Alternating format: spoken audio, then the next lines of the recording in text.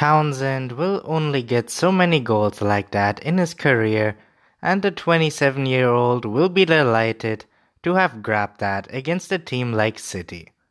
He described it as definitely the cleanest strike of his career, and the defending Premier League champions as the team of our generation.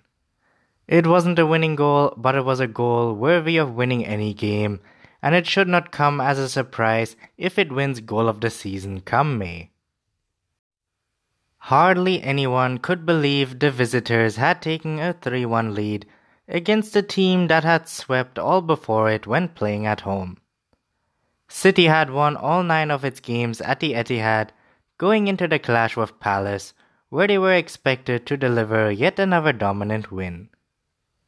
When Milivojevic rolled his penalty home on 52 minutes, Palace were forced to contain an unstoppable onslaught of attacks, and soon their resistance was broken, but that must have been some of the longest 30 minutes of those players' lives.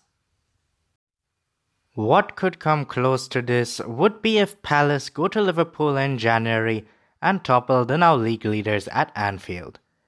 The Eagles have history with the Reds, pulling off an incredible 3-3 draw at Selhurst Park back in 2014, which cost Liverpool the title. If that isn't achieved, then it'd be safe to say that beating City on their own patch will rank as the best win all season for Palace.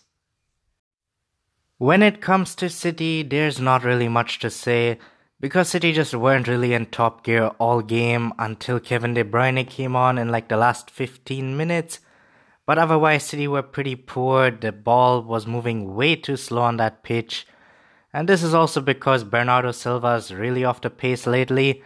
And this just shows how much City do miss David Silva and Kevin De Bruyne. And if one of them doesn't play, then City just don't have fast attacks going forward anymore. Another very important thing for City is that they were missing their best players, with Aguero, De Bruyne and David Silva all not available for the first 11. Mendy's also missing, but still Palace should never beat City at home. And Walker is also starting to become a liability for City, because recently his performances are not that great. I don't really know why, but Walker really cost City with that rash tackle against Palace.